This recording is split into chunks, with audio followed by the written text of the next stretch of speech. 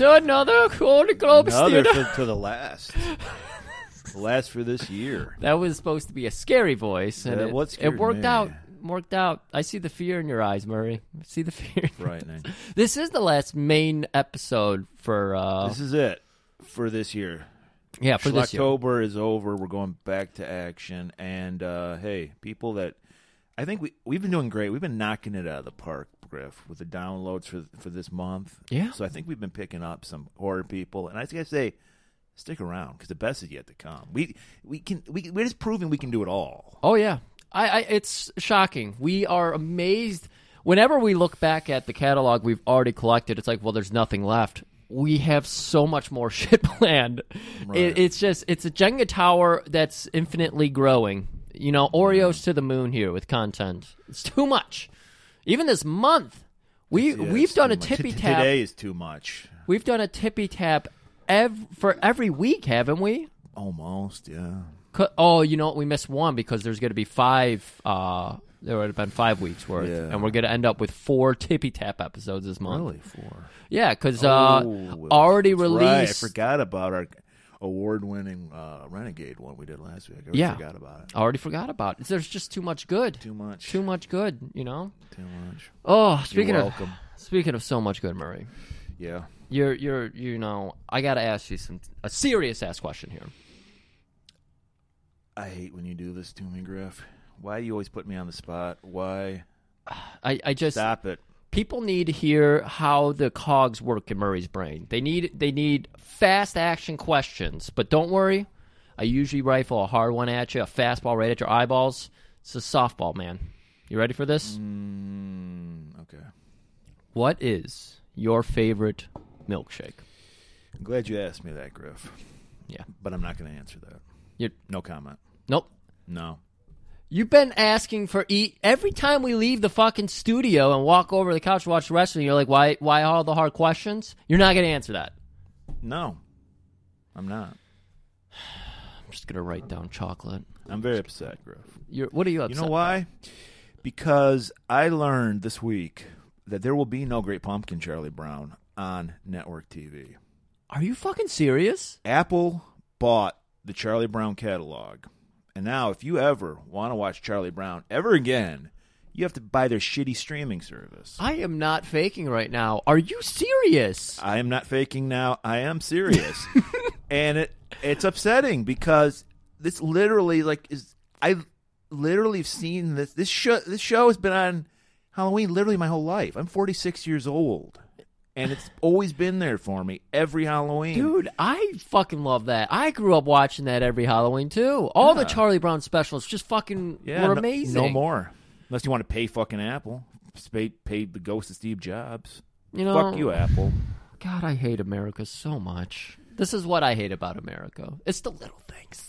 They're just nickel and diming us to death, Griff. Oh, God. You can't even have, and it's just, and the irony of it is like how much Charlie Brown's so much about commercialization. Like the whole Charlie Brown Christmas special is about the commercialization of Christmas. Yeah. And which makes me laugh because that fucking special is like 55 years old. Mm-hmm. And it's no the commercialization 55 years ago compared to now. Yeah. I mean, there's already Christmas shit in stores right now. We're not even at Halloween yet. Oh, yeah. I had to buy us some preserves because we're like bunkering down for content today. A lot of material. So, like, the irony of it, like, they don't even get it. Like, it's like, that's Charlie Brown hates you, Apple. I fucking hate it. You know, the WWE fucking thing has ads in it now.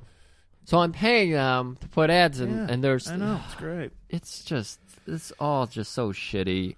We're going to a new horrible age of TV viewing with everything splitting up. Well, but I guess they got to because they can't... The movie theaters are all closed down, so they got to keep that money coming in.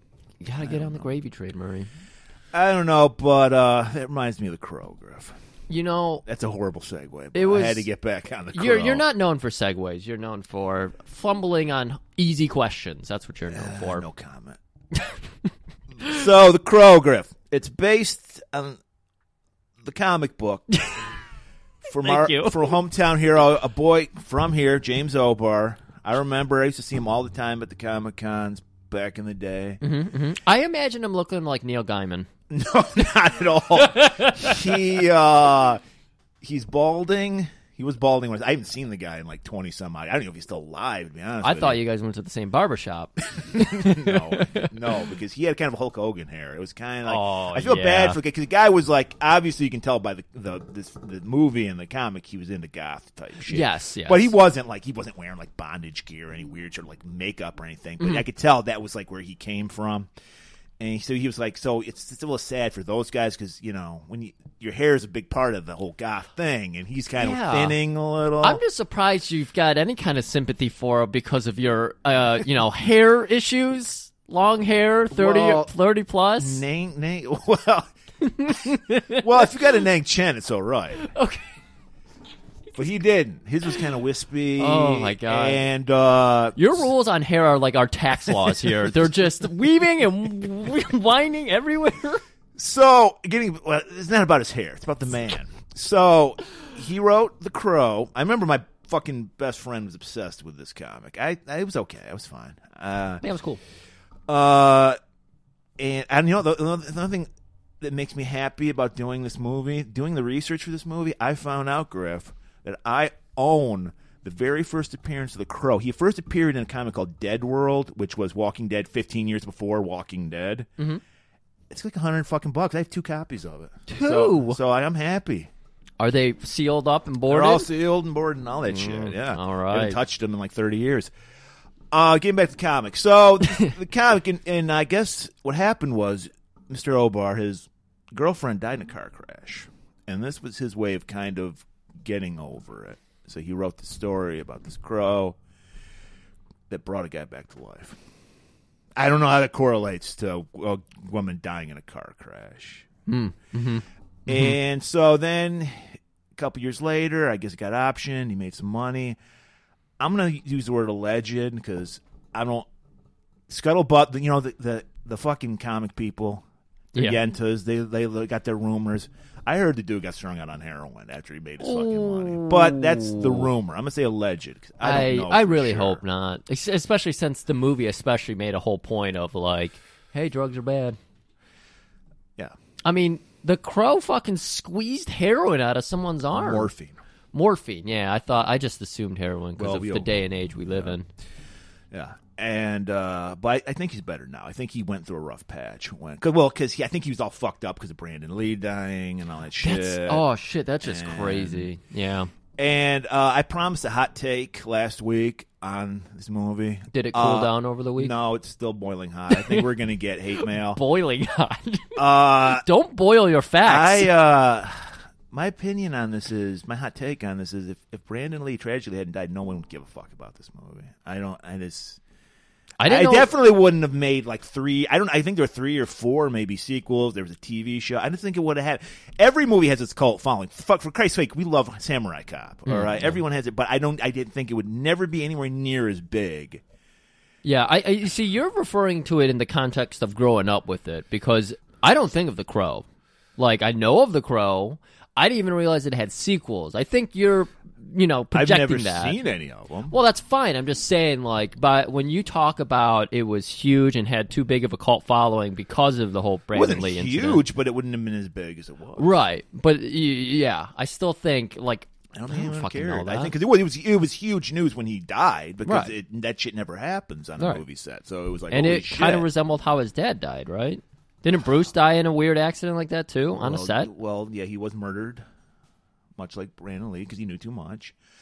No, I'm not knocking fucking Brandon Lee. He's fine in this movie. I don't think he'd ever be. He didn't have what his dad had. He never would be a big star. Oh no, he didn't have that intensity that his dad had. He's perfectly fine. I'm sure he seems like a very nice person. Last time we talked about him, he was practically measuring the inseam with Dolph Lundgren. But I just don't. He didn't have what I think. I think if he was alive today, he'd probably be making Crow sequels, and he doing would be Comic Cons with thinning hair. He would be in the Comic Cons, and he would be one of those guys that would star in straight to video movies, and then just be the buddy in mainstream movies, which is fine. It's better than what we're doing. Well, Murray, I got to let you know because you gave a fact. I'm going to give a couple facts here. This movie. Punched up by one of our favorites, John DeHart. I heard that rumor. You heard that Well, rumor. I started it. But I heard it. But the interesting thing is, I know for a fact this role was written for John DeHart. Like, Really? yeah. That I did not hear. I knew he punched it up because Yeah. they felt like it was getting too dark and they needed some of that patented DeHart Yeah. humor They to lighten the mood. They knew back then that to make a good comic movie, you need a little lighthearted fun in there. Well, right. And they did it. It's fucking it's superhero shit. Yeah. It's got to be fun. And they said, who writes the hottest jokes? And they just happened to be at Vinny's at the time, and the whole restaurant was just in fucking tears because John DeHart He was was in the holding back. court like he usually does. Yup. All the ladies were just laughing, just looking lovingly on him. So when we do some of the reads in this movie today, we're going to use a copy that it only we released on... managed to get a copy of the DeHart script. Yeah, it's on Laserdisc. And of course, until Brandon Lee's tragic death, they actually filmed it with John DeHart behind the makeup. And so that's what we're going to be reading. I heard that they did a lot of CGI where they covered John DeHart's face. Mm-hmm. I heard they brought him in. It's weird because they filmed it with John DeHart and then they fired him and then they brought him back to do the pickups for the scenes they didn't have because obviously Brandon died. It wasn't that he was fired just with the Brandon dying. He was like, well, you know what I say. This movie's got to get made. Got to get made, and let's give it to the kid. Let's just give it to the kid. Felt bad about it. Well, John DeHart, he's a giver. He just cares. Giver. Well, Murray rambled forever again. So why don't we give some people some of that hot Trailer? Trailer. I'm rambling. All right, people. Here it is. The movie that turned your little sister goth. Brandon Lee in The Crow. Farina! Farina! Farina! Farina! Devil's Night is upon us again. Throw a little party, start a bunch of fires, make a little profit.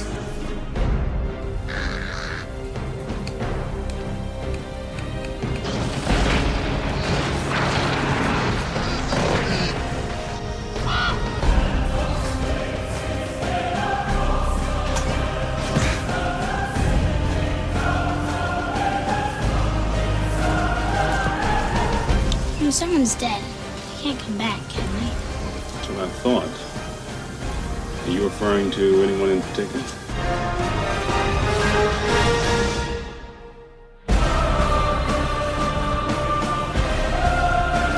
You know, my daddy used to say, every man's got a devil.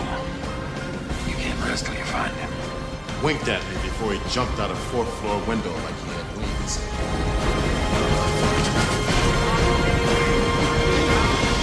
The crow is his link between the land of the living and the realm of the dead. So you killed the crow. Caw, bang, I'm dead!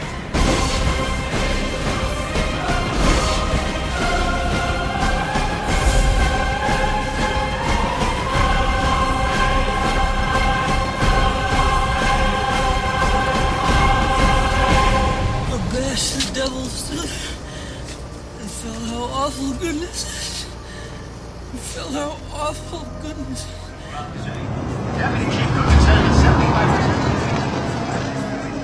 People once believed that when someone dies, a crow carries their soul to the land of the dead. But sometimes, something so bad happens that a terrible sadness is carried with it, and the soul can't rest. Then sometimes, just sometimes, the crow can bring that soul back to put the wrong things right.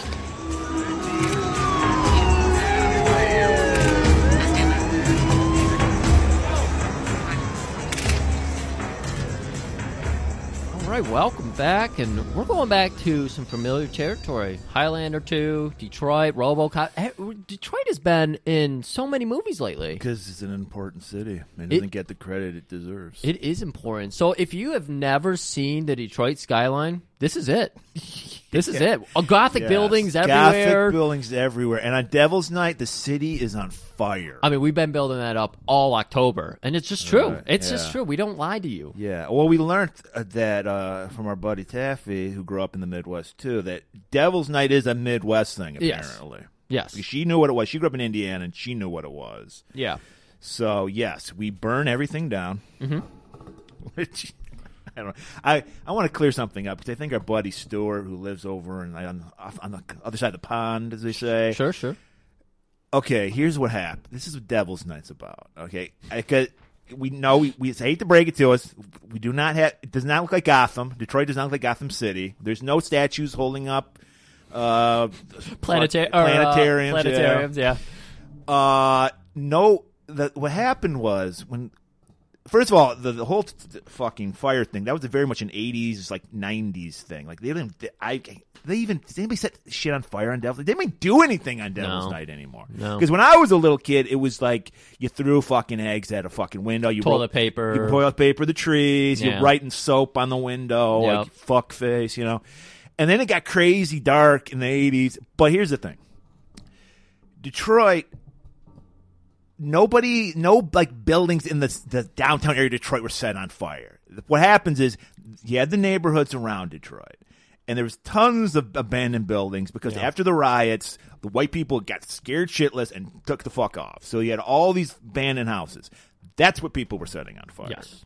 So it was, what sucked was there'd be people living next to an abandoned house, and then their house would catch fire. Right. But nobody was like setting buildings on fire or like setting houses on fire that someone was living in. Like that, that's want to calm everything down. But that's a thing of the past now. I can't remember they don't even talk about Devil's Night anymore. Here. No, I haven't heard anything. Kids got an app where they just like set shit on fire on their app. I mean, I haven't been watching ABC because they're not even putting up the fucking Peanuts Halloween special anymore. That is infuriating. I'm not going to get over that today. I'm going to be complaining about it all day. Get Apple Plus or whatever, and I guess you can watch it. No, fuck all that. Actually, they gave me Apple Plus when I bought this iPad, and I said, nah, I'm good. Could have got it for free for a year. No, thank you. Fuck off, Apple. So we're out in the open, and the city's on fire, and we get this monologue from this beautiful cherubic child. Oh yeah, we came out of the trailer with that monologue, Murray. Don't worry. Do we? Okay, yeah. Good, because I don't talk about it. I don't either. So we're right now, and by the way, it's not raining every fucking. We're not like Seattle. It's not raining all the time in Detroit. I mean, we get a lot of rain like in May, I think. Well, we get rain, but it's not like fucking constant. Yeah. This movie. I know you were saying that. Did your mind change in this movie because you hated it last week? It was not as bad. Like I literally made it 10 minutes into the movie, my first watch through when I was, let's say, 18. Okay. This Perfect time age for it. I got through it. I enjoyed parts of it, but it's also because I watched the John DeHart Laserdisc version. Okay. And I just when you realize that talent that was behind it makes it a little better. Yeah, you didn't know about. You were just a babe. You didn't know about the John DeHart at that time. I didn't understand anything. Last time I saw it was 25, 26 years ago when it was in the theater. So it was a new experience for me. I'm Switzerland on it. I don't hate it. I don't love it. Mm-hmm. It's perfectly adequate movie. A little too stylized for me. This is why I kind of tuned out to life in the 90s, like music, movies. Everything got too stylized for me. I like that gritty, like real kind of fucking vibe. And this was like we were saying, this is Gotham basically. Yeah. And I'm just like, I don't recognize this. Just shit. a little too much going on. Too much wetness and lighting, like beautiful John DeHart lighting. Yeah. But it was a little over the top.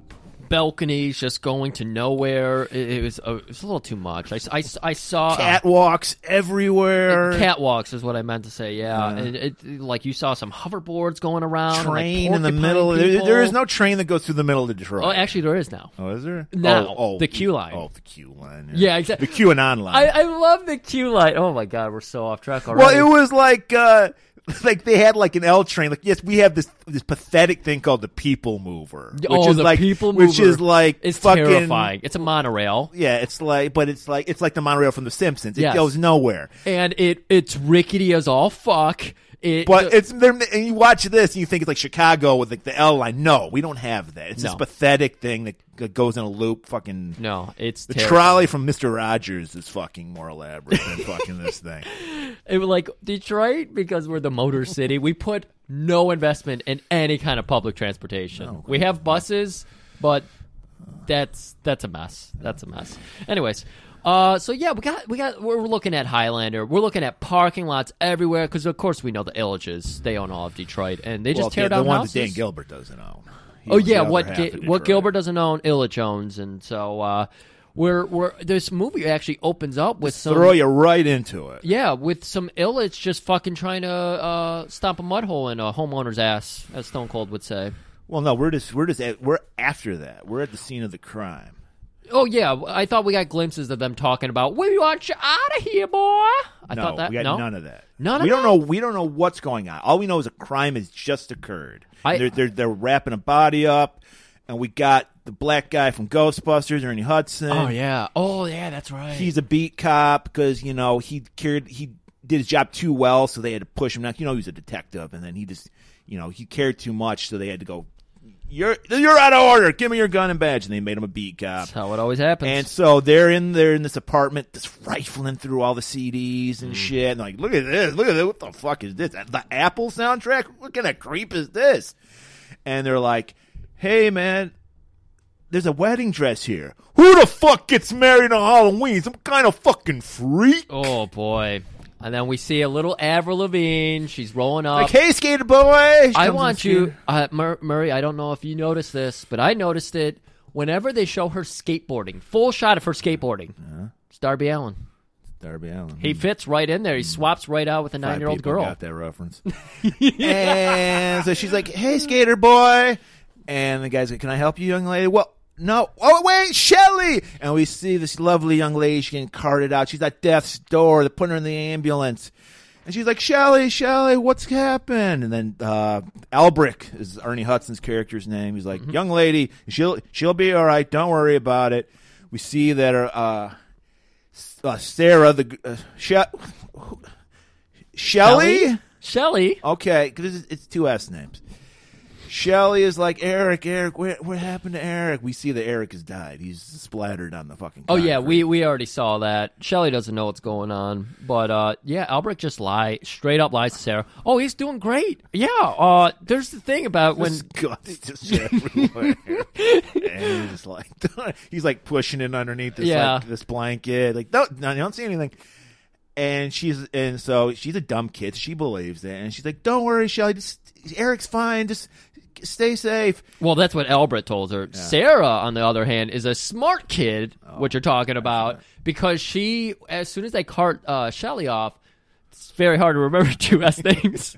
Like I can talk, I forget every fucking name. Yeah. But Sarah, she's actually, when she gets a moment with Albrecht, she's just like, look, I know you just lied to her. Why'd you lie to her? Because I saw fucking Eric's exploded corpse on the ground. His arms over there. His yeah, legs yeah, over really. there. She's like, I got his head right here. Yeah, his head's right here. And he's like, well, we don't want to. And Sarah was just like, she's dead too, isn't she? And Albrecht's like, shit. This little girl's got it all figured out.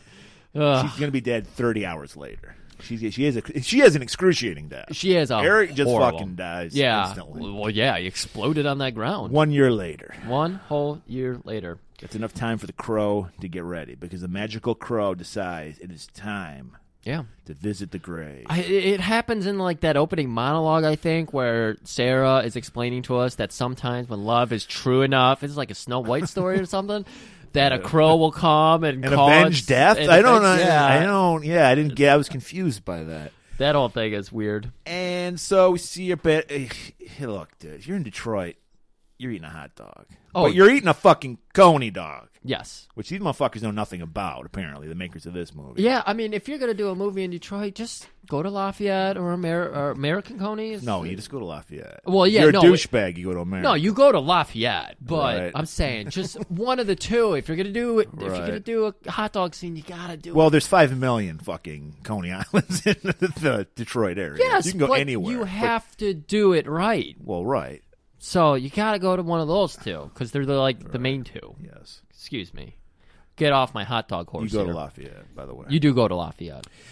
And he's getting a hot dog, and he's giving some hot dog etiquette. He's like, no, you got to put the fucking mustard on this way. Like, come on, you're talking to a hot dog vendor here? But hey, these guys go way back. He's constantly getting. We don't have hot dog stands like this anyway. By the way, I wish we did though, where it's just like that booth that's set up on the street side, and they have little chairs, high chairs, stools.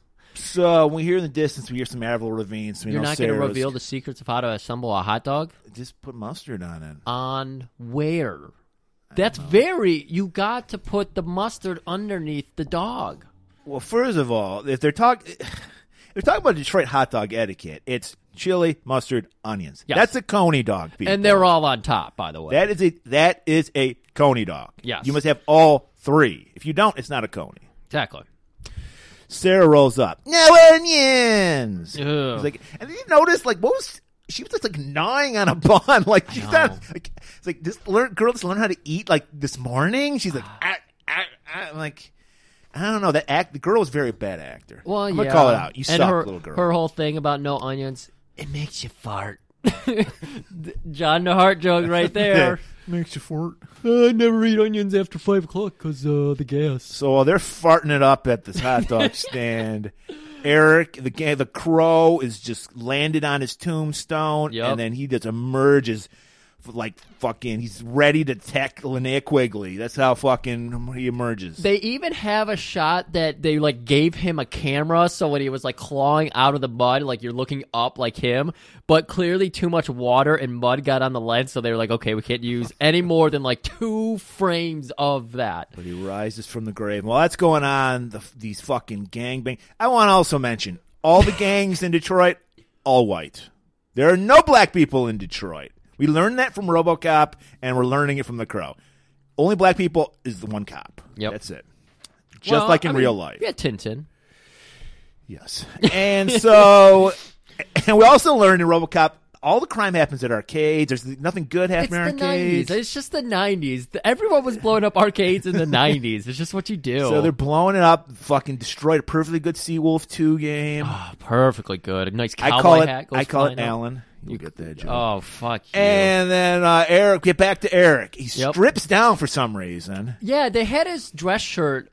Okay, we already talked about he's exploded. His body is in smithereens, and somehow they packed him all up. They did a Frankenstein on him. Yeah, they Frankensteined him. They did a Phantom of the Paradise on him.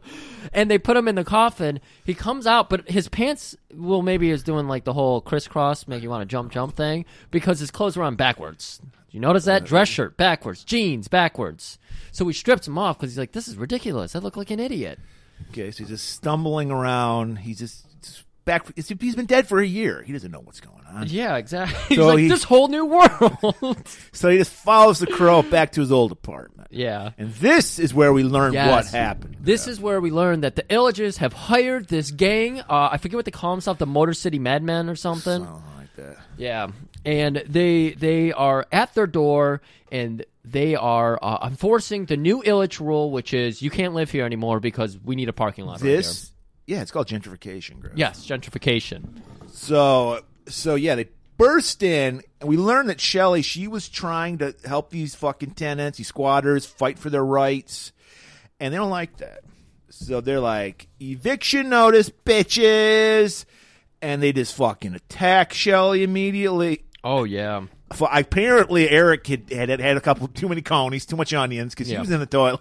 He was on the toilet. He was just like straining.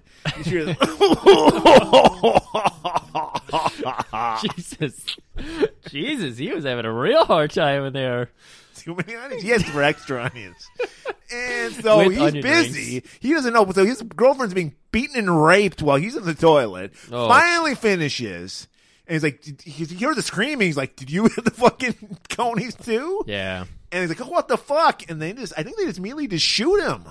Yeah, like they rough him up a little bit because you see they pick up some of his poetry.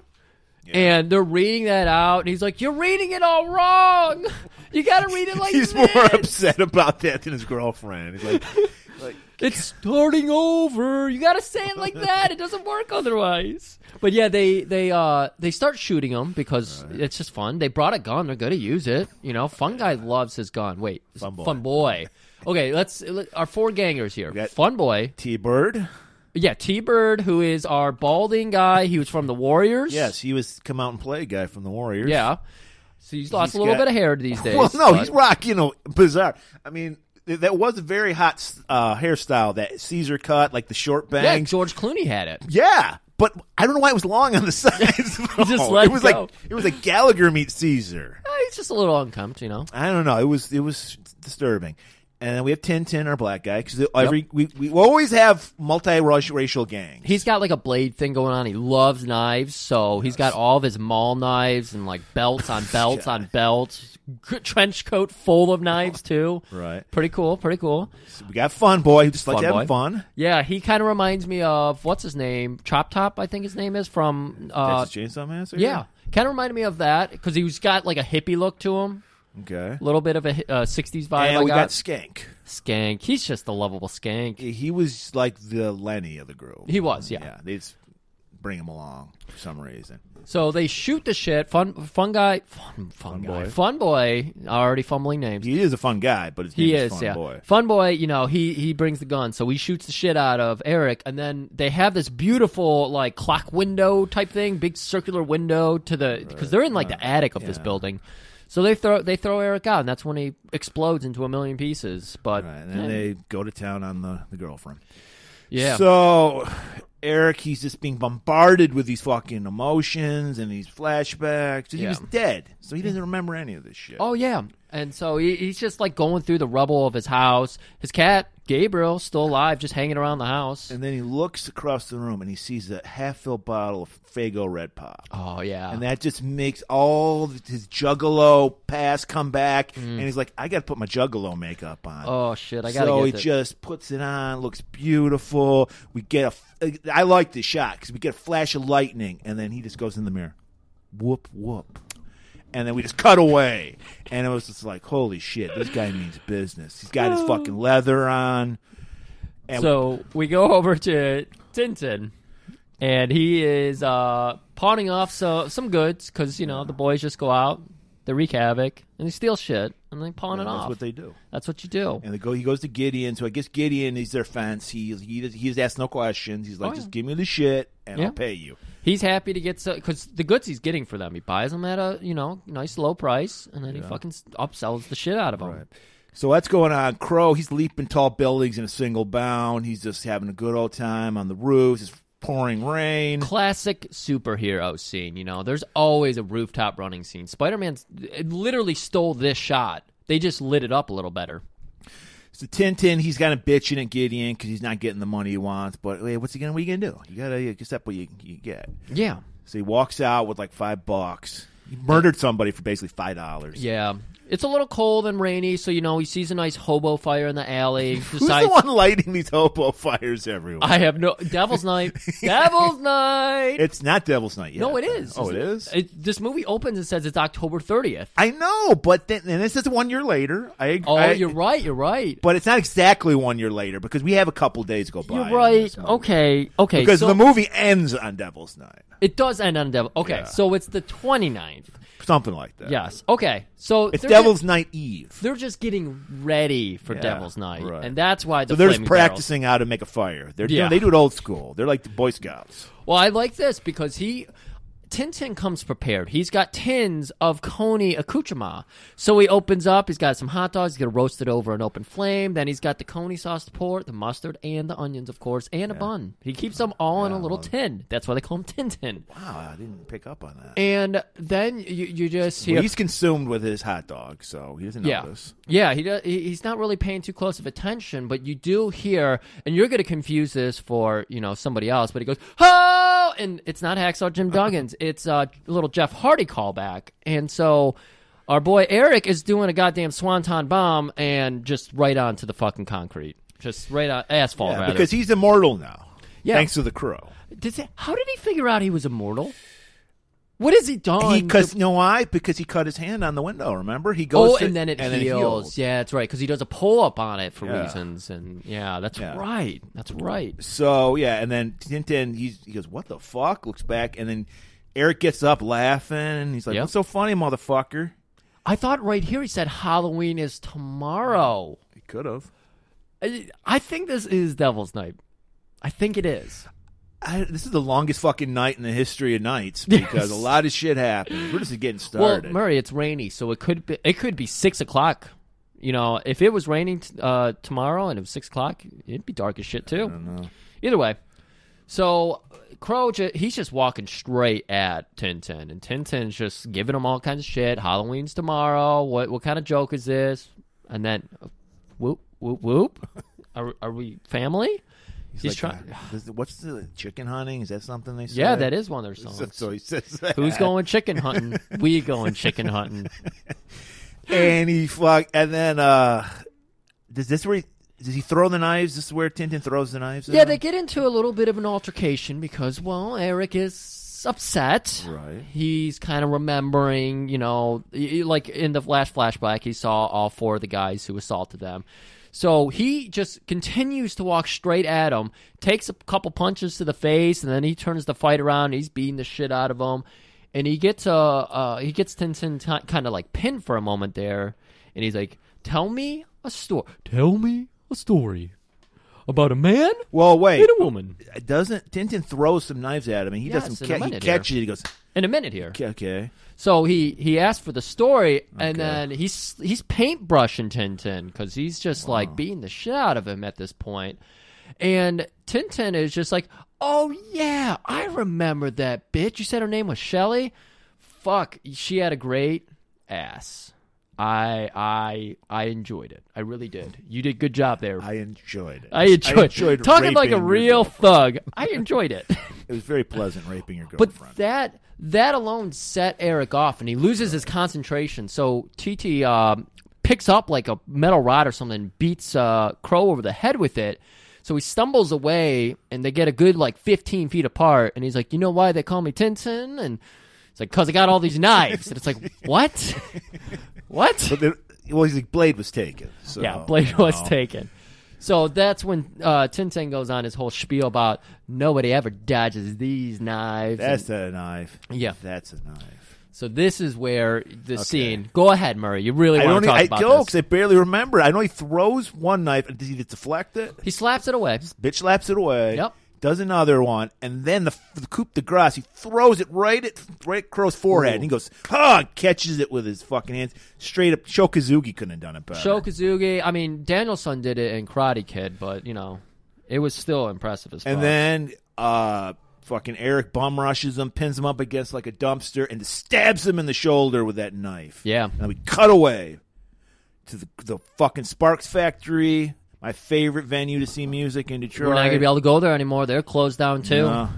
And this is where we meet our main villain, the hench to Mike Ilitch. Oh, yeah. Top Dollar, who's never called Top Dollar throughout the movie. No, it's frustrating whenever, I have to try so hard to find these people on the IMDb. Ugh. I like Top Dollar, though, because for the whole movie, he confused the shit out of me. Because he looks like goddamn James Franco in his Tommy Wiseau disguise.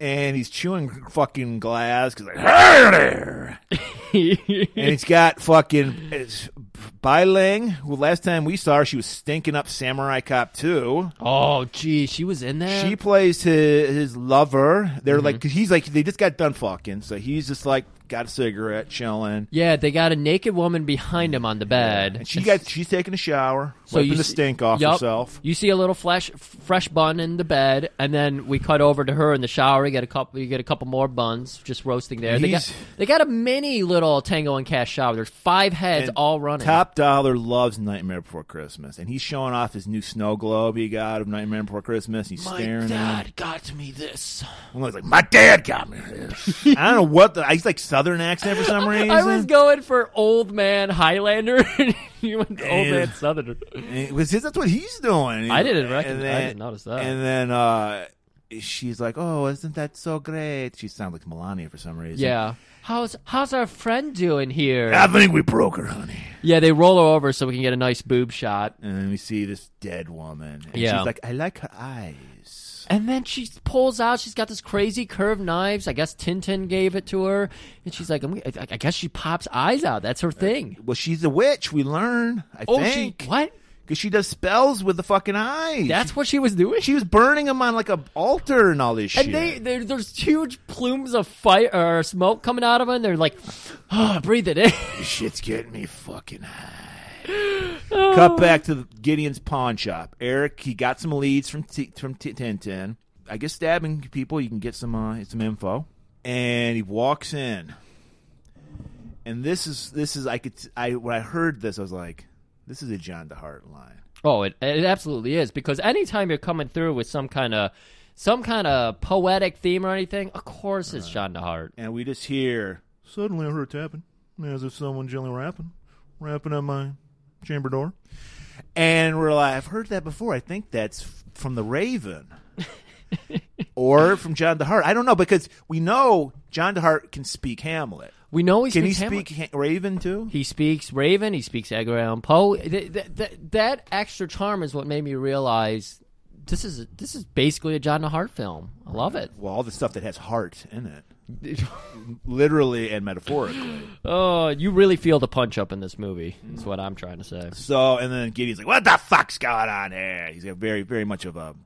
It's kind very of much of a role Danny DeVito would turn down. Yeah, it's kind of a Looney Tunes scene, because like Eric's like popping out of the ceiling and stuff, and like hanging down and shooting behind cupboards He's a drag and shit. And he kisses the guy. Yeah, it is. He's a regular Bugs Bunny. It was very Bugs Bunny, you know. A lot of shit. Grabs. He's looking for that ring. Ring that he gave Shelley, that engagement ring, that beautiful cubic zirconium. Oh yeah, beautiful. Well, there was nothing even on it. It was just like crossed over gold. Well, thing. he's a poor musician. He is a poor musician. It was a cigar band. It was a cigar band. And he's like looking around for it, and he grabs a whole box of them and pours them in the barrel of the fucking shotgun he has. I like that when he was looking for the ring, he closes his eyes and he's just feeling them. And I was like, is that how you picked out the ring? And then he finds the one, but it triggers that memory. Right. And it's this beautiful romantic scene. And this is another thing that I already mentioned James Franco, Tommy Wiseau disguise. It goes to this romantic scene of Shelley and Eric, and they're like banging away. Even little Sarah's there. This is the scene from The Room. Tommy Wiseau stole this scene. The only difference was Shelley wasn't eating an apple like she was in The Room. It was weird. She was there watching them fuck, is my point. Very strange. Very strange thing. But he finds the ring, Murray. He finds the ring. And what was even weirder is after he gets done fucking Shelley, Sarah and her throw the football around. That was... I didn't get that. And so, yes, he has this fucking flashback. Fuck back. And he finds that ring, and then he's like, hey, we're going to find TT's, I call him TT. It's 10-10 for you. His friends. I don't know nothing. He pulls that classic shit. And then he's like, oh, really?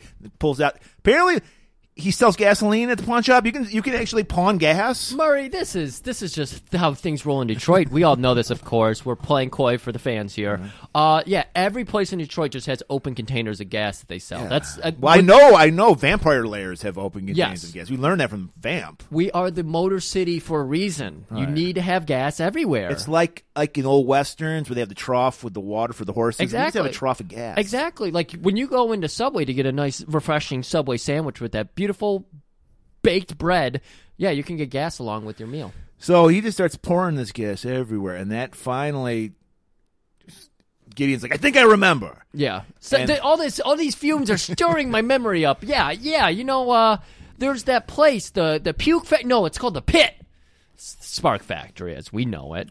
But no, the Pit was the bar. Oh, the Pit was the bar. That Sarah's mom works at. Okay, so he's like, they can be there. Fun boy. He lives above the Pit. He bangs this like worn out hooker waitress there. Mm-hmm.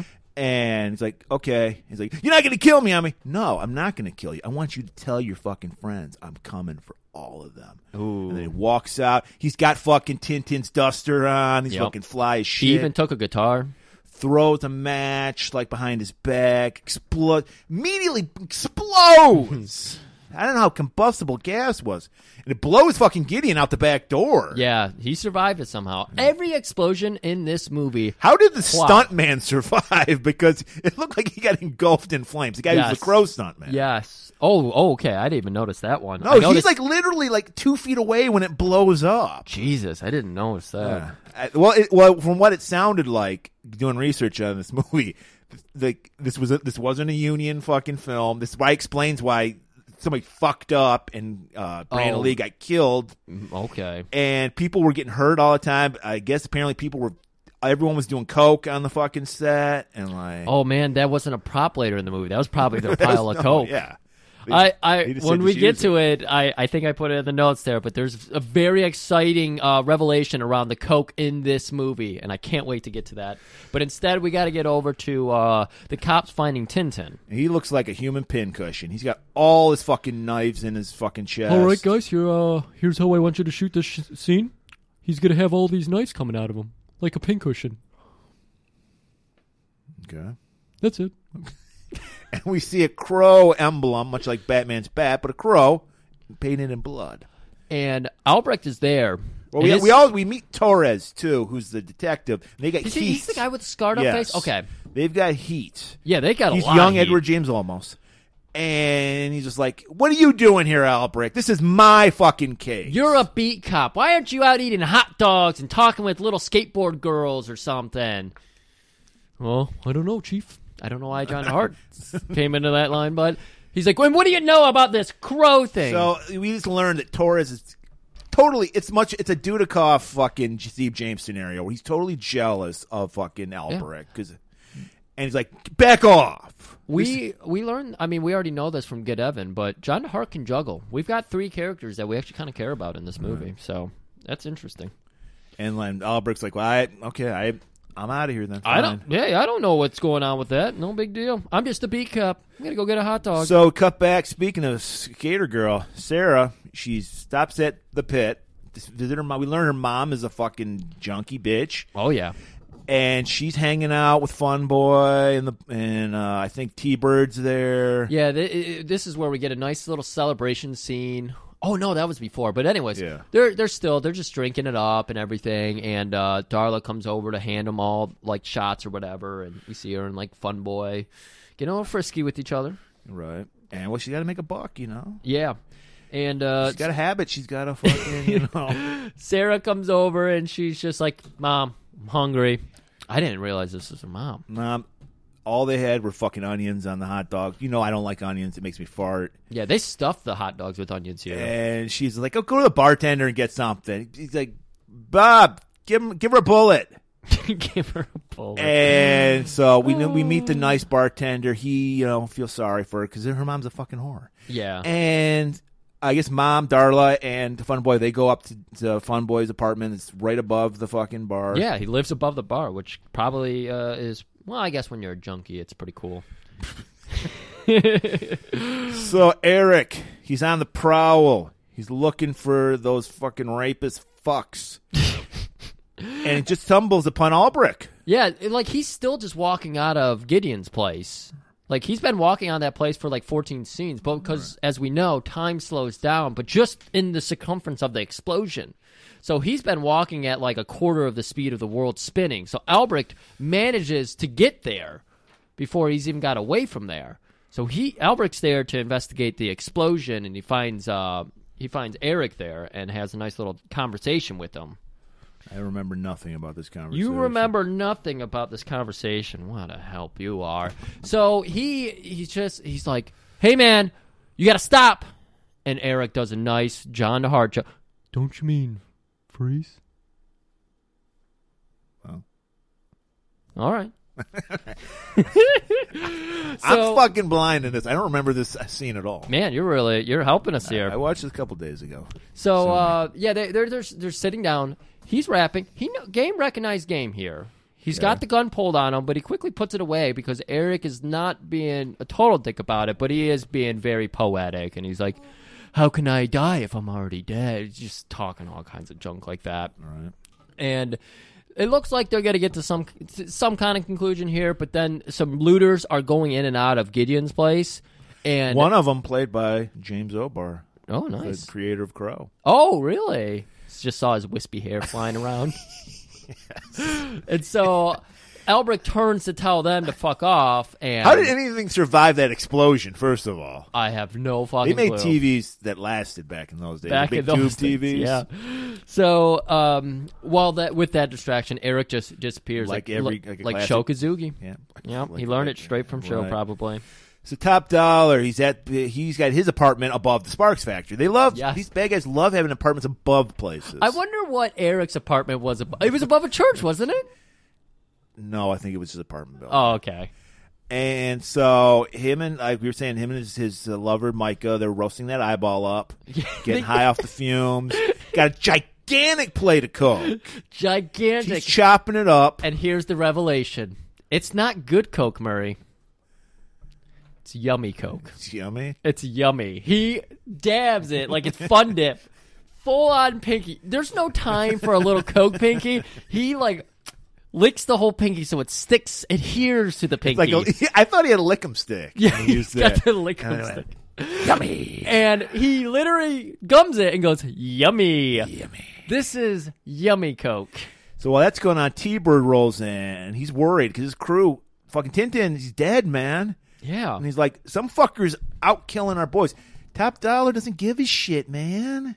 Yeah. He's just like, I heard Gideon's place exploded. Like, what's going on with that? I don't remember telling you to blow up Gideon's place. T-Bird, check out that pawn shop. He's like, what? I don't know this voice at all. He's like, whatever you say, boss.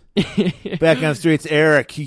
Sarah, she's just so consumed with her Avril Lavigne headphones. She's much like kids nowadays. They just walk in the street now. They don't look both ways. She's just walking the street.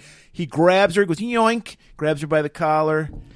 And this is interesting because we learned that when Eric touches people, he gets their memories or something. I guess. Yeah. It's just every time he touches somebody, he's connected to. He's very much Mr. Spock doing those mind melds on people. Yeah, that's kind of what's happening. That's a good call. Yeah. And for some reason, because she can't recognize him, she's not looking at a guy who just saved her life. She's always looking away from him. Well, she does get a peek at him, but he's trying to hide his face. Just putting his hair. He's letting the hair fall over his face, and very much he's doing a Jean-Claude from Cyborg, is that hair falling on his face. But she's giving him shit because she's like, I could have got away from that, and it's ridiculous out here. What's with all the rain? And she's like, what the fuck is your deal? Why are you dressed up like some kind of juggalo? Are you one of them? Are you a juggalo? And then you go, can't rain all the time. Yeah, because of all the complaining about rain. And then that sparks a memory in her, and she goes, Eric! She looks down at her boots for a second to pull out the name, and he's already gone. Sho Kosugi style. Love it. He's just so quick. All right. Albrecht, he's like any great real cop. He's got his research. He's getting all those files from the fucking murder of Shelley. Yeah. And we're learning that she was fighting for tenants' rights, which is Illich's hate. Somehow, you know what? During that whole era conversation, he was talking about hey, remember that murder that happened at that old apartment that was above? And of course he remembers. He's a great cop. He's a great cop.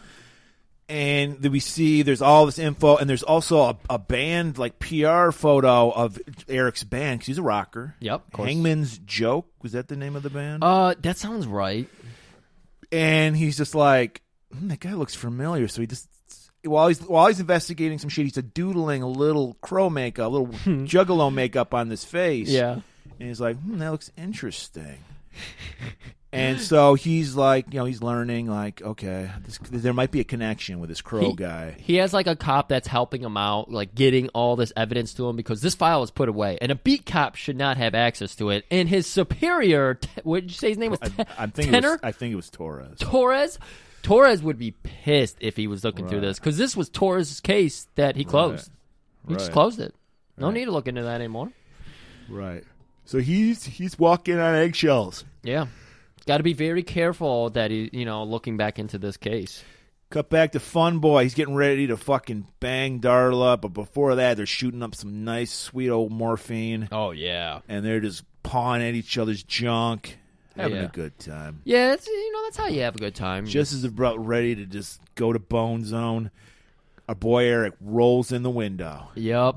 Hey, yo. He's got the it. crow flies in first. Yeah, he's got his guitar with him, which is an electric guitar that he's just carrying around with him. Yeah, we got it back from the pawn shop. I love what's happening here, though. Yeah, the giant fucking crow comes in, and Funboy just has a hanging light bulb. Of course he does. He's a glow life. And Crow does his like best cat impression, and he's like rubbing it against his head, like really. He's going. This is clearly like, Brandon, just kind of like feel the room. Do what you would do if you were this crazy immortal Highlander. And Brandon Lee's like, oh, okay, I know what I would do. And I don't know. I feel like he channeled like what he wanted to do. Most normal people do, if a guy just like a juggalo came into their window, Funboy reaches for his gun. Yeah. And he points it at him. And Eric, he's immortal now. He doesn't fucking care. He's not worried. Well, he scares the shit out of him because he racks the guitar, like he screeches over the string. It's not plugged in. So he like Funboy gets pissed off. He's like, "Hey man, you scare me." It's like there's no noise. It's barely audible. But yeah, so Funboy grabs his gun and they go into a whole nother Bugs Bunny bit. Well, yeah, Eric does the old put the finger inside the barrel, and he's expecting it to just. You know, we've seen the cartoon. It's supposed to blow up in the face of the guy shooting. Exactly. This is a classic. What's Yosemite Sam? Well, duck season, rabbit season type thing. They all did it on Looney Tunes. So. Anytime there was a gun, anytime somebody did that, and it doesn't work that way apparently in real life because he shoots a hole in Eric's fucking hand, like a Jesus hole. Eric sells the shit out of this. He's fucking like writhing around in pain. He's like, "Holy fuck, you shot the shit!" And Darla, by the way, cackling her ass off. She's just loving it. She's high as fuck. And so this had to be a John DeHart scene. He must have wrote this whole scene because he just and perfect timing on Brandon. I don't give enough credit to Brandon Lee's acting because he just nailed it. Because he's like, "This is true." Hey there, fun boy. I got a little joke for you. Jesus Christ, you know. God Almighty, Son of God, walks into an inn, and he puts 3 nails right there on the counter over there, and he says, "Could you put me up for the night?" And then they just stare at him. He's like, "I said, could you put me up for the night?" And then they, much like me, they don't sell it. Like me for a grift joke, they don't sell it. They leave him hanging there. Oh, this is infuriating. If I were the Crow, I would just snap their necks right now. If you're not going to understand gold material like that, like I constantly want to snap Murray's neck when he just lets one of my jokes fall flat and die on the ground. And so he grabs Funboy by the hair, drags him into the bathroom. He's like, "We're going to cool you off, Buster." Buster. And then he... I like this, though. I forget how. He cuts him or something. He does something to make Funboy bleed. And Funboy just got the sheets, the clean sheets for $5. Yeah, $5. Dude. So he's like, he's pissed. He's like, "But my sheets, man." He's like, "I'm never gonna get this $5 back, asshole." He's worried about the sheets. And so he drags. What does he do? He just knocks him out. He drags him and puts him in a tub. Yeah, he drags in. He puts him in the tub, and then he notices Darla's there, and Darla's like reaching for something to hit him with. Crow grabs Darla, and he grabs her by the arm she likes to shoot up in. There's all the track marks and all the needle, injection points. Well, he looks at her and goes, "You're a bad mom." Yeah. And that hits her fucking hard. It hits her so hard. And then he just grabs a fucking... Out of the trench coat, he pulls a fucking gallon of orange juice and some candy bars. And he just shoves it down her throat. And that immediately makes morphine to shoot out of her track marks. It was crazy. It's crazy. I didn't. Which we know we've learned. That's how you fix a junkie. You give them orange juice and candy bars. I knew that you gave them the two. I didn't realize like the combination of the acids in orange juice and the chocolatey chocolates of chocolate makes drugs just shoot out, just pour right out of your body. Right out of your veins. Yeah, it was just amazing. And of course, it's not a John DeHart line without Right. He grabs her. He puts his lips right through her ear and goes, "Just say no. Walk." And then she's like, "That's it. End of scene." All right, so we go back over, and we've got Grange now. We're back Grange. down to the pit. He's a new character for this episode, but he's been throughout the movie. Yeah, he's kind of in the played background. by the guy who plays Candyman. I forget his name. He's got a really cool set of glasses that's like foldable, and he's got the fucking over. high top fade. He's very 90s. He looks great, man. I liked him. So he's downstairs in the pit. Of course, Fun Boy lives above the pit, and he sees Darla running out, and she's got some ass cheeks flapping in the wind, and he's like, not bad, but he's like, there's something going on up there. Darla doesn't run anywhere, especially when there's drugs involved. She's usually on her back. She's running toward the drugs, not away from them. Yeah, she's usually on her back or running towards drugs. So he's like, I got to go check this shit out. Investigate. And so we slowly creep and crawl up those stairs. We're bringing in a little bit of that old tension that's absent from so many movies nowadays. And he gets up, he opens the door, he sees fucking what's-his-name there with the dozen syringes, and then he looks up into the window. Well, there's a dozen syringes in Fun Boy's heart. Yeah. Well, he doesn't notice it that well yet. Apparently, this is like the Jean DeHart thing, like the pincushion joke, because he did it again. Yeah. But yeah, so he looks up and spots Eric. He's not looking directly Well, at us. he hears, whoop, whoop. And he's like, what? And then Eric just goes, hee, hee, hee, and it disappears. So we know that Grange is now aware that Fun Boy is dead, and he also has seen our assailant, the guy who's going around killing our 4 main villains, I guess you could say. And so Eric, he heads straight over to Albrecht's. Apparently he knows where Albrecht lives. I know, and then why? Why did he go there? Well, he needs to just rib with them, have a good time. I don't know. I don't know, friendly. but Albrecht, he's on his time now, so he's in his underwear and his cop hat. That's his look. He likes to do. That's how, let him do him. And Eric does a nice little callback to earlier, which was a scene you forgot. When Albrecht shows up and gets the edge on Eric, he says, "You stop moving right now, or I may shoot you with my police registered firearm," instead of freeze. And so Eric, he spooks Albrecht this time, and he goes, "Hey, freeze." Nice little callback, Murray. And then he just Vulcan mind melts with Albrecht, touches his forehead, and then what does he? I don't know what happened. Does he give Albrecht the fucking memories, or does he get the memories from Albrecht? Okay, so it goes. This is the normal logic of it. He sucks memories out of people, and sometimes he puts memories into people. So I don't know. I hate this. All I know is he sucks memories out of him because he wants to see what it was like on the street level, and he also learns that he stayed by Shelley's side for all 30 hours. Right. Yeah. And then he's like, "I read your eyes." We're going beyond fucking John DeHart. We're going into Samurai Cop territory. Right. He actually did say something similar to that. Yeah. And then you're right. He gets all the murder deets. Yeah. He's like you said, you stayed by Shelley's side. I will always honor that. Thank you. Yeah. There's some weird kind of tension going on, but he goes into his own fridge. He like me, he just goes straight into Albrecht's fridge, gets a beer. He gives it to Albrecht though. He does a nice bit about smoking. Hey, you should really cut that out. That wasn't a joke, John, but okay. In the set for his room, they put a basketball on his couch. I don't know if you noticed this. They put a basketball on the couch behind Albrecht, then a trombone, and then a saxophone. Then they had a Garfield the cat little footrest thing.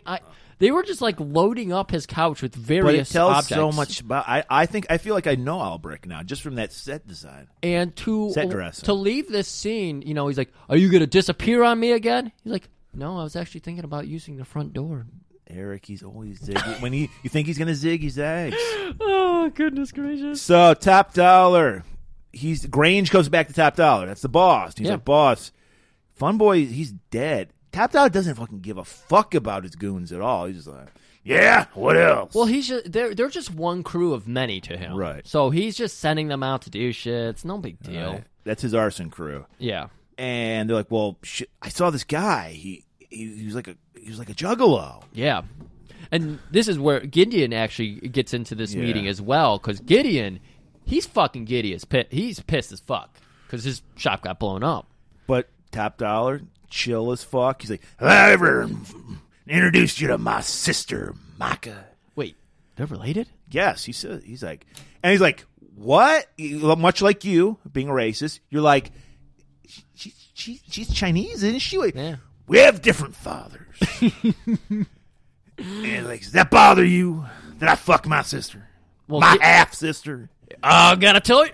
Why am I doing this I accent? think Gideon's like, hey, whatever floats your boat, babe. I don't kink shame. He's like, so then, fucking Top Dollar goes over. He's got this Highlander vault with all these rapiers and swords. He's like, I got this one from a Scottishman who's from. Wait, what is the deal with?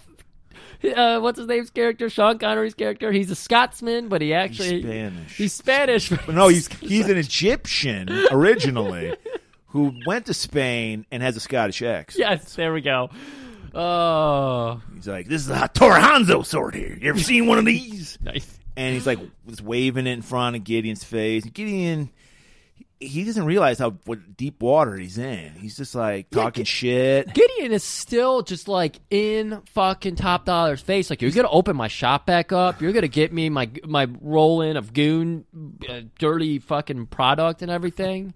It's like give. You're gonna give me. I'm not. All I'm gonna give you is this. And he stabs him in the throat with his rapier. Oh shit. And then fucking lightning goes, and then who fucking knew Gideon is an immortal too? So Top Dollar absorbs his quickening. There's so many, like, all of Top Dollar's meeting room scenes look like they're from Highlander 2. And that meeting scene they had. Yes. It's interesting. It's very interesting. So it cut to Eric. He's playing some sweet, smooth jazz on the fucking rooftop. Oh, it's so good. He's just dun, dun, dun, dun, dun, dun, dun, dun, dun. He's playing on a guitar. Yeah, some Mangione tunes on a guitar. I love it. Sarah gets home. We're just cruising crow vision throughout the sky. We see Eric playing. We and learned as soon as Eric was dead, Sarah's like, dibs on the fucking vinyl. Yeah, of course. So she's got all of Eric's old vinyl in the milk crate, yeah. and she's looking through it, pulls out the fucking rare Hangman's Joke. That's the band name, yep. And she's like, I heard if you play this backwards, you can hear a crow. Yeah. So she puts it on. Starts playing it backwards. Sure as it can be. We hear that crow. Caw. Caw. Wait, it actually is a fucking crow. There was a crow in the window. Either way, so we got Skank and T-Bird, the two rapists that are left alive, T-Bird and Skank. And you know what? Their two friends have died and brutally murdered. To that effect. Yeah, like T-Bird. The last time we saw T-Bird, he was fucking worried as fuck about it. Now he's like, hey, live and let live, dude. So, every day above ground's a good day. That's right. The whole philosophy of John Hart is everywhere in this movie, and especially in T-Bird and Skank here.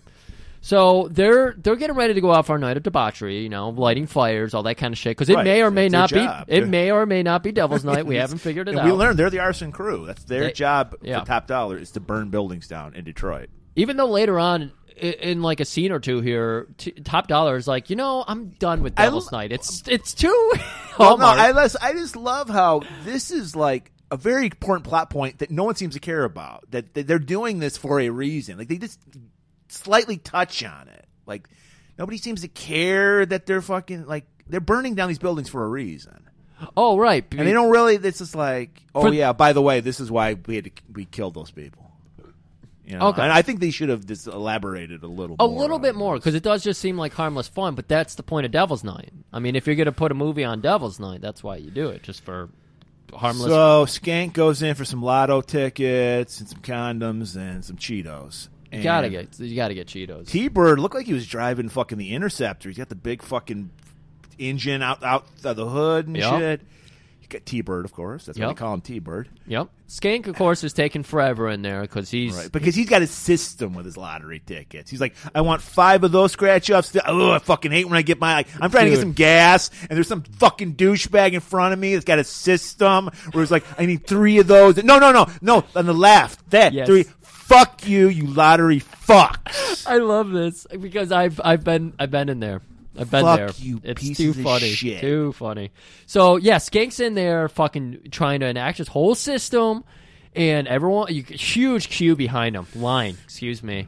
And so T-Bird is like revving up his car. He's just having a good old time when our old boy Eric, just very nice, very John Hart lighting in here, because you just see that little Juggalo makeup peer over the shoulder from the back seat And I think he had a gun on him. He was just like, let's go for a drive. Hey, pal, why don't we go for a drive? And it's like, whatever you say, boss. So they take off. Skank's like, what the fuck, man? I got the tickets. We're going to win. I like this because he runs into the middle of the road and a little Geo comes by and fucking nails him. And so, of course, the guy gets out and he's like, hey, man, are you okay? Are those scratchies? I want to get a couple. So Skank gets up and steals his car and chases after them. Right. He's like a puppy looking for his master. So Yeah. he's like chasing. The fucking, Eric, he's just like, hey, man, put the pedal to the metal, baby. I can't drive 55. I can't. So he's making T-Bird drive super dangerously and fast. I got this great cassette tape. Well, let's pop it in. Of course, it's And his I own. wanna say- it's his own music. Detroit, it's just narrow alleyways everywhere. Everywhere That's all it is. We have everywhere's no narrow. big streets. And they're going, weaving in these buildings. Cops see them. They're Yep. like, they have to give chase. Got it. They're like, was that a black guy driving? Chase him. And so they chase after him. And so we get we've said it a million times. There's probably 2 car chases in the history of movies that are actually interesting. Yes. And it's not in this movie. It's not. So what happens is the cops and Skank crash into each other. Yeah, they somehow T-Bone gets ahead of them, and then they're going over an intersection. Or excuse he me, gets T-boned, but he's T-Bird. Skank. Excuse me, Yeah. Skank gets ahead of them, and they come to an intersection with the cops. Cops T-bone him, and he's just all kinds of fucked up. The cops are dead. Their car exploded. The Geo, however, was perfectly fine. Tiny little Geo. I had a Geo. They last. They last. Murray attests the Geo will last. Yes. So, but T-Bird has been taken over to the docks, of course. Of course, that's where you're gonna do somebody dirty. You do it on the dock. Yeah, I got to take him to the old Detroit River. Right. And apparently, this is like the scale version of the Ambassador Bridge. It's like this fucking they're on like a bridge. Yeah. And he's tied. He's taping him up. And they're having a nice little dialogue. He's like, don't you remember me? It's very reminiscent of Phantom of the Paradise because he puts a big he's got this dynamite that's taped together, puts it in the trunk. Well, that was all T-Bird. That's his thing. He likes to go to the cartoon. Again, Looney Tunes physics coming into this movie because And then we get a scene right out of RoboCop. I thought you were dead. No, I'm not dead. Yeah, when we killed you. T-Bird finally realizes who he is. Yeah, right. And he also said your girlfriend had some very nice buttocks. And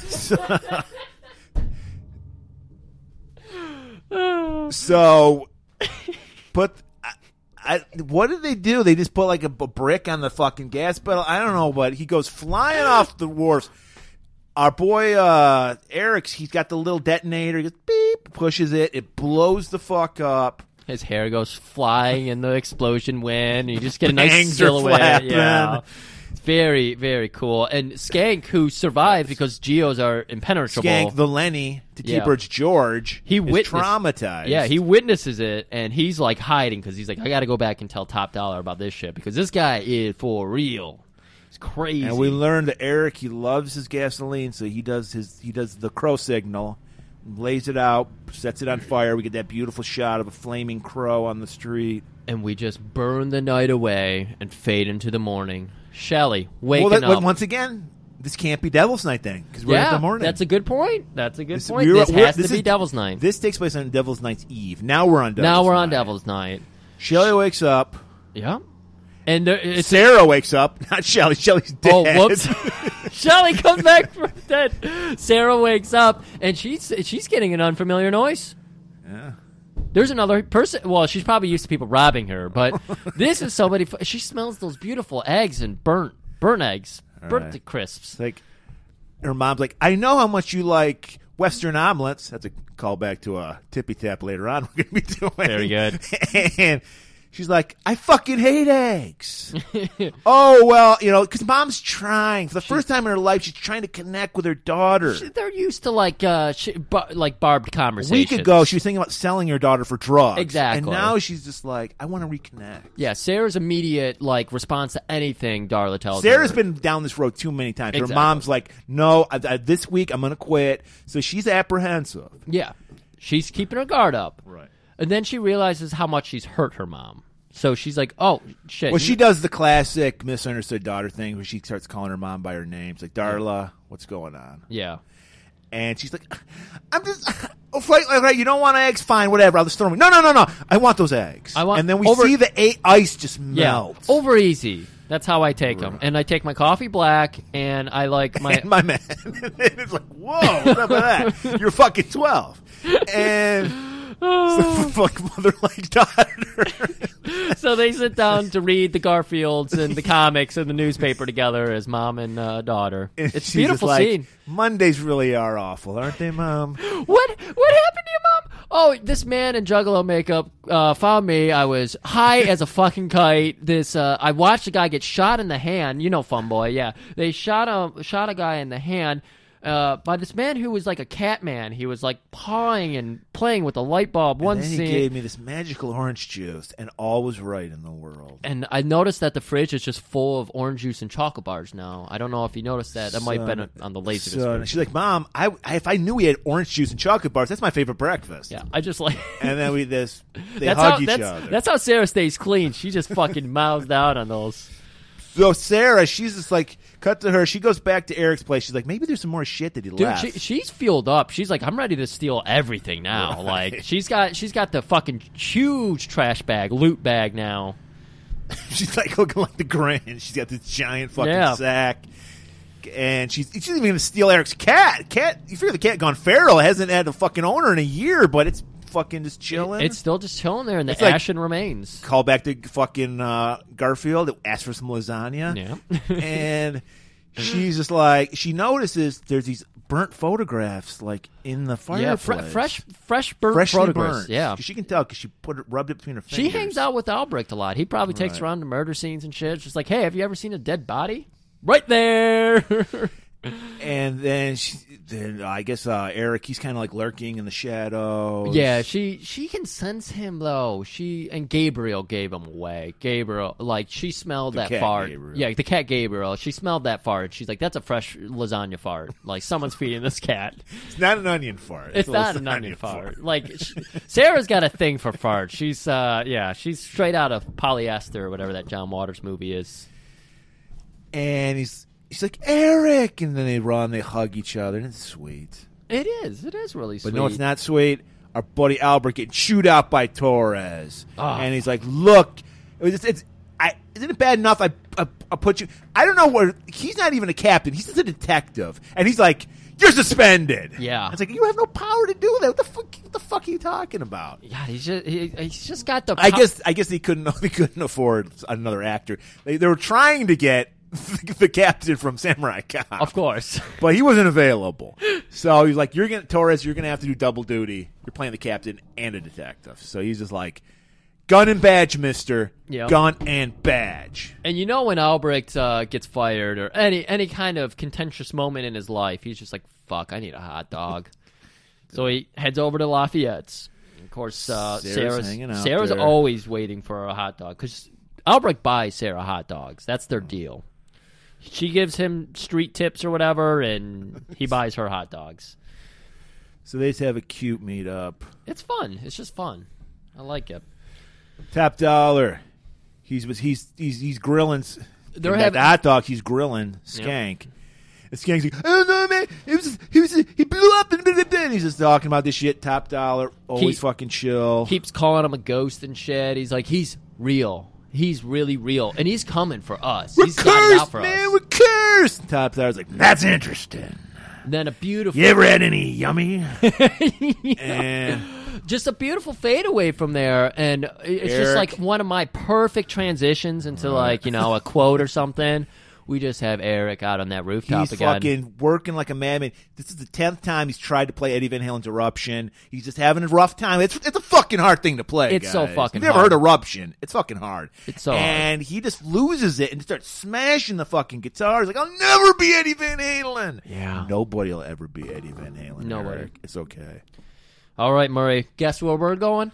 Fucking Sparks Factory. My favorite venue. Time for another show. I love it. The thing about the Sparks Factory that I need to mention, we see the first show that they're doing, and they have the band playing there, and then above them, they literally have people with the welder's masks on, welding shit above them. Yeah. There is sparks flying everywhere. That's why it's called the Sparks. This is like when Trump talks about how he brought factories back to Detroit.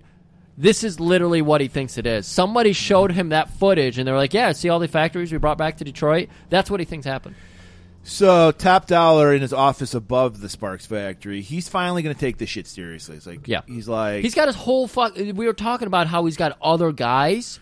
Well, he calls in some people for this one. Oh, shit, he has to call people in? Yeah. Oh, wow. I think Micah even told him, she's like, they're coming tomorrow. Yeah, well, we saw it in her eyeballs. Fog, that's like her crystal ball. She can see the future when she breathes in the fumes. And we just see there's this something on Top Dollar's mind. He's worried about the commercialization of Devil's Night. We're all worried about the commercialization. We are. We are. When in our day it was a pure thing, and now it's fucking Funko Pops on Devil's Night. Oh, it's just fucking shit. Fucking greeting cards.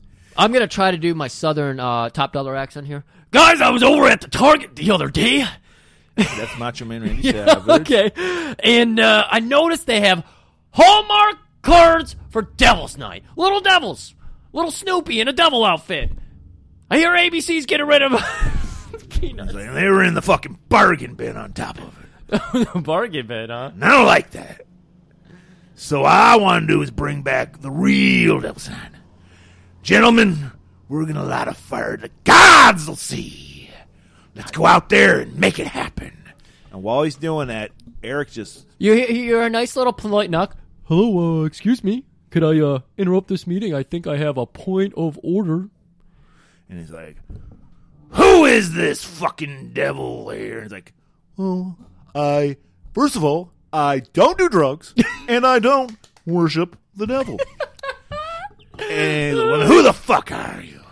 I'm just after skank. Give me my skank, and I'll be on my way. He's like, I just want some skank. I just want some skank. The Circle Jerk song. Oh, gotcha. And fucking... Murray, this is a photocopy right out of Highlander, too. Michael Ironside.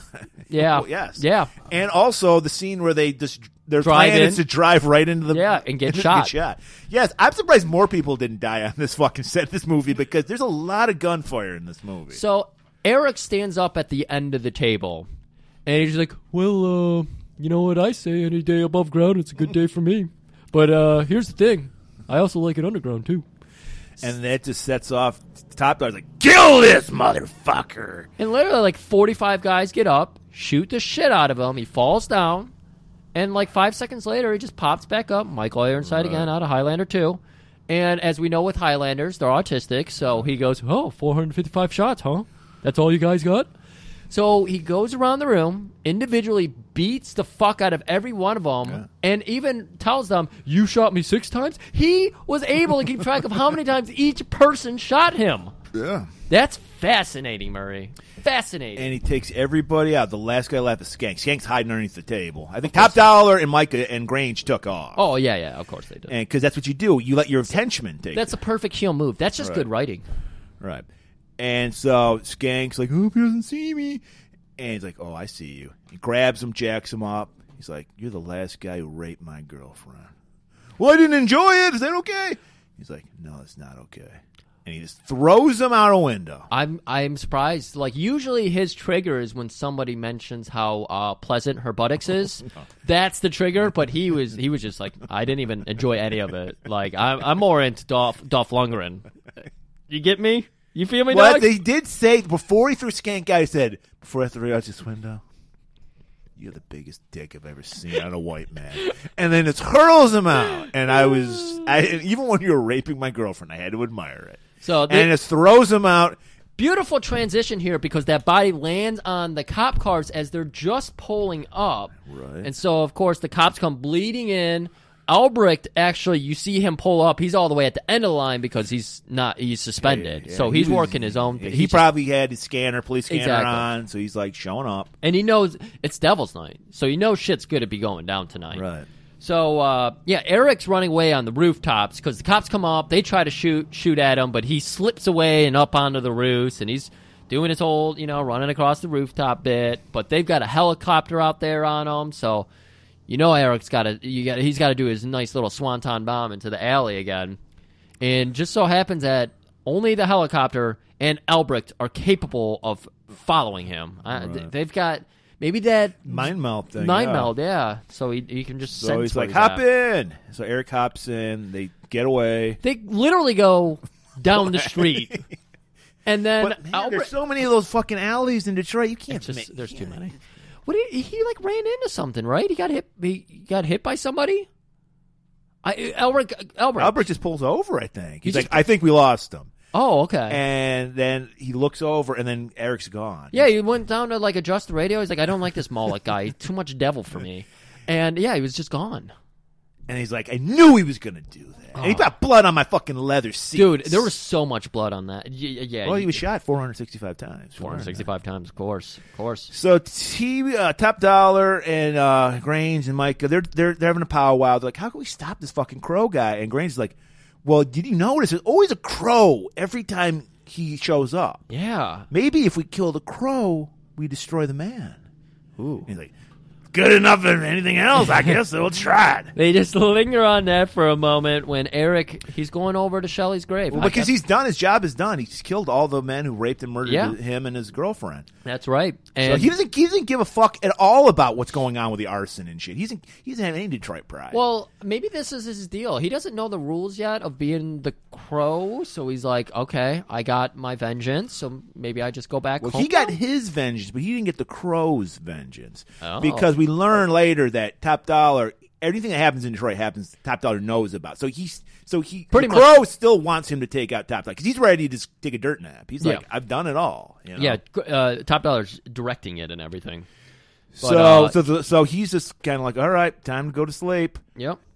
And of course, sleeping is on everyone's mind right now. And apparently. Sarah shows up. She's sleeping on the grave too, waiting for him because she knows for some reason. And he's just like, Sarah, it's time for me to go. I've done my job. I want you to have this ring that I gave the love of my life. Yeah. And they hear it starting over, playing in the background. Beautiful. And she's like, I'll never forget you. Eric? Yes, that's my name. Yeah. So he's ready. She's like leaving the cemetery. Yep. Grange is watching. Oh, yeah. Erica, of course, he's just moaning, crying over Shelley's body, so he's not paying any attention to this. And Grange is like, well, she must mean something to him. He just gave her a ring, so he grabs her. And then there's a church right. It's a graveyard. So there's a church right next, a gigantic fucking Batman church. Oh, of course, we actually do have quite a few of those downtown. And he drags her in there, and then she's like, Eric, bastard! And he hears that, and he's like, I guess my job's not done. So he follows her in the church. Grange is waiting. He's got the sniper rifle. He sees that crow fly in the church, shoots it. No pun intended. He just wings it. Okay. Because he just hits the shoulder of the fucking crow. So the crow's not dead. Yeah. He's injured, but the crow can still handle a gun because he's just shot in the shoulder. Yeah. But he's weakened. And now, somehow, the crow is dying because he loses immortality. This is, we gotta straighten this up. Call him Eric, because now the actual crow that's been leading Eric around plays a role in this as well. That's what I was talking about. I was talking about the crow. It's confusing, though, because you're talking about crow and the crow. No, I meant the crow. The bird gets shot. Thank you. In the shoulder. Exactly. And you could have said, like, wing or something, but... I did. You said wings them. You used it as a verb instead of a noun. I know. That was the joke. That was the joke. But it's confusing. Joke. So, yeah, the crow creature of the bird crow animal has been shot and is injured, thus negating the immortality that Eric had. And Micah steals the crow as well. Right, because she's a witch. She wants that power. She wants the power of the crow. She's going to eat those eyeballs. You know she's going to eat them. And, well, turning around is fair play, but we'll get to that later. So... I'm lost. Yeah, Eric. You see, he hasn't 100% lost his powers yet. They're dwindling away right now. So Eric, he gets shot and he's bleeding now, and it's not healing. Eric actually gets up and confronts Top Dollar, who's standing at like the fucking the church, the big old church podium, thing with the cross on it. So he confronts Top Dollar, who shoots him several more times, and Eric's used to getting shot and all that shit. He doesn't understand his powers have been dripped away. So he gets shot. He ends up running away and taking cover. And thankfully, he's realizing it's not healing, but Albrecht shows up. He shoots Grange, kills him. Yep. Gets shot in the process. Yep. So he's fucked up, and he's just like, we see Micah grabs a crow, and she's going up the bell tower, and so is Top Dollar's going up there. And this is where we finally get revealed, because Albrecht's asking, like, hey, how you holding up there? And he's like, well, and he shows him, like, he's still bleeding profusely. Yeah, he's like, I'm pretty fucked up, actually. I'm not immortal anymore. So you're thinking that this is the Albrecht show now, but Albrecht's fucked up too. So this is not going well. You go get him, kid, because they still have Sarah. Yes. And so Micah, she's just consumed by that fucking crow. And the crow's consumed by her because he starts pecking the bitch's eyes out. He's like, yes. Well, yeah, Eric gets up there and he squares off with Micah. I like this. Top Dollar's just like, just get down there with her. I don't give a shit. So, like, Top Dollar goes up to the roofs with Sarah. Dug up the corpse. Goes up to the roof with Sarah. And Grange dead at this point. So we just have Micah's sitting at that bell tower waiting for Eric to get up there. And they're, like, squaring off. And, the crow just starts fucking pecking her. One eye deserves another. Wait. Yeah. One eye for an eye. Eye for an eye. Eye for an eye. Tooth. Beak for a beak. Beak for a beak. Mm. Yeah, and then I think she just falls off the staircase. Yeah, she just falls down. So we're the standoff. Top of they're on the roof now of the church. It's like it's like a fucking Gotham church. It's 5 million stories high. Oh yeah. It's raining profusely as always. Raining profusely.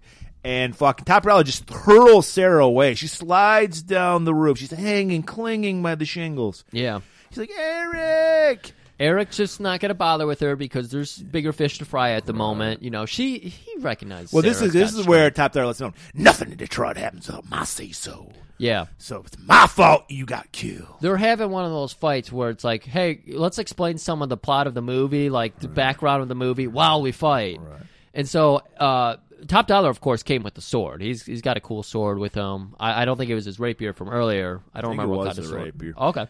And Eric needs to get himself a sword, so he goes over. There's like a lightning rod thing on the church, so he takes that down. Shaped like a cross. Yep, and he's using that as a sword. And they're going back and forth. But, lightning rod is not a sword. It's not made for sword fighting. And besides, Eric doesn't train under the blade like Top Dollar clearly has. And we know Top Dollar's he's yummed up on the coke. He's all yummied up. So, he's seeing like 5 moves ahead. And then I think Sarah distracts. Yeah, Sarah, Crow. well, she is about to die. So she shrieks out, which cuts right through Eric's primal instincts to murder a man. Right. So he turns around, gives him his back. Classic. This is classic. And then Top Dollar grabs there's a folding chair up on there for some reason. Chair shots fucking Eric and then stabs him right through his torso. Yep. So Eric collapses. They're right on the edge. There's a nice chimney right there that Eric leans back on, and Top Dollar just starts cutting this promo over Eric's dying by, and dead son, I'm gonna kill you. I'm gonna have some more of that yummy coke. He was talking about. He's like, I really appreciate your guts. I haven't had a formidable opponent in years. Is that Southern? That felt Southern. That was like Foghorn Leghorn. I say, boy. I say, you're going to die, boy.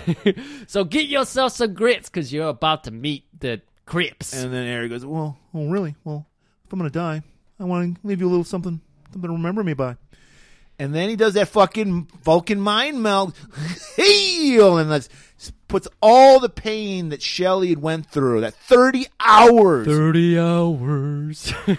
And it goes all into fucking Top Dollars. And there ain't no amount of coke that can negate that. Oh, no. No, you're going to be chasing the dragon for the rest of your life to get those dreams out of your head. So he goes, and slips, and then falls right off the fucking, down the bell tower, I think. It was... No, he falls off the side because he lands on a spire that's just happened to be there. Yeah, just happened to be there. Yeah. That's how and he dies. And then Eric saves fucking.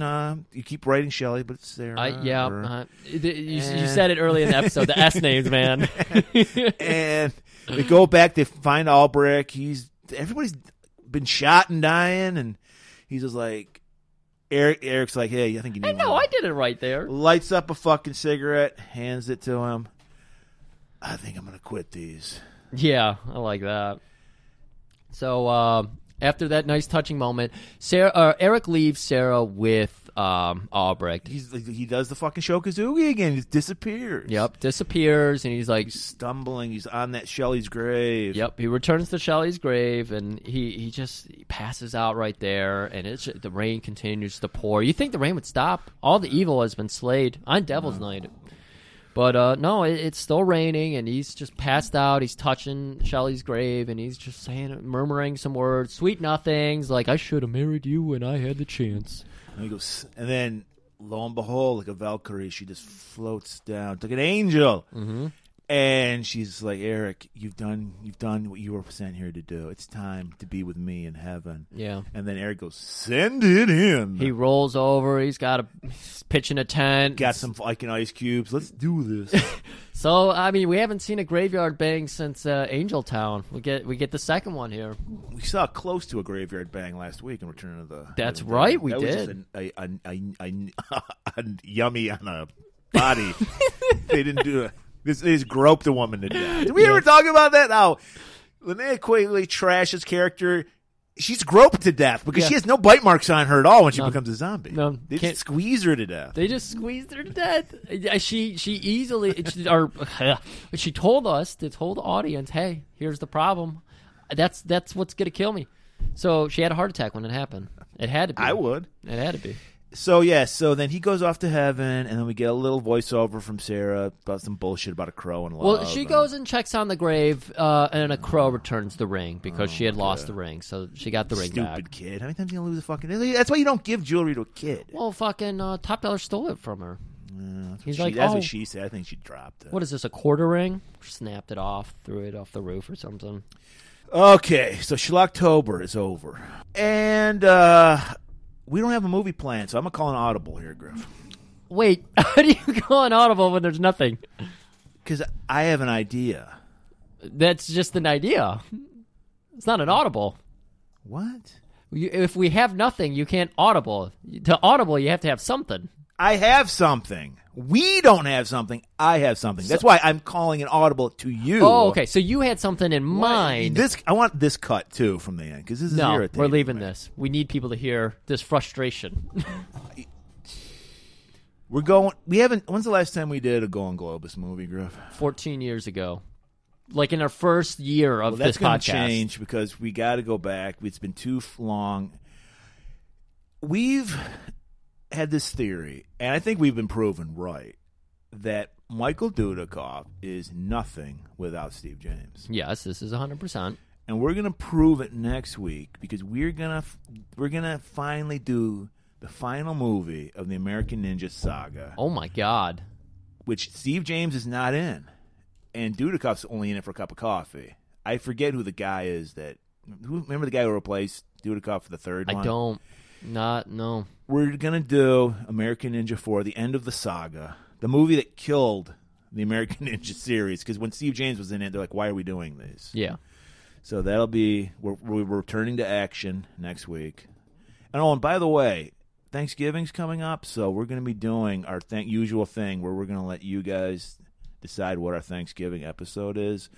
So pay attention to our Twitter, because when I put it up, you guys can. It's the usual thing. You're going to give us suggestions. We're going to pick the top 4.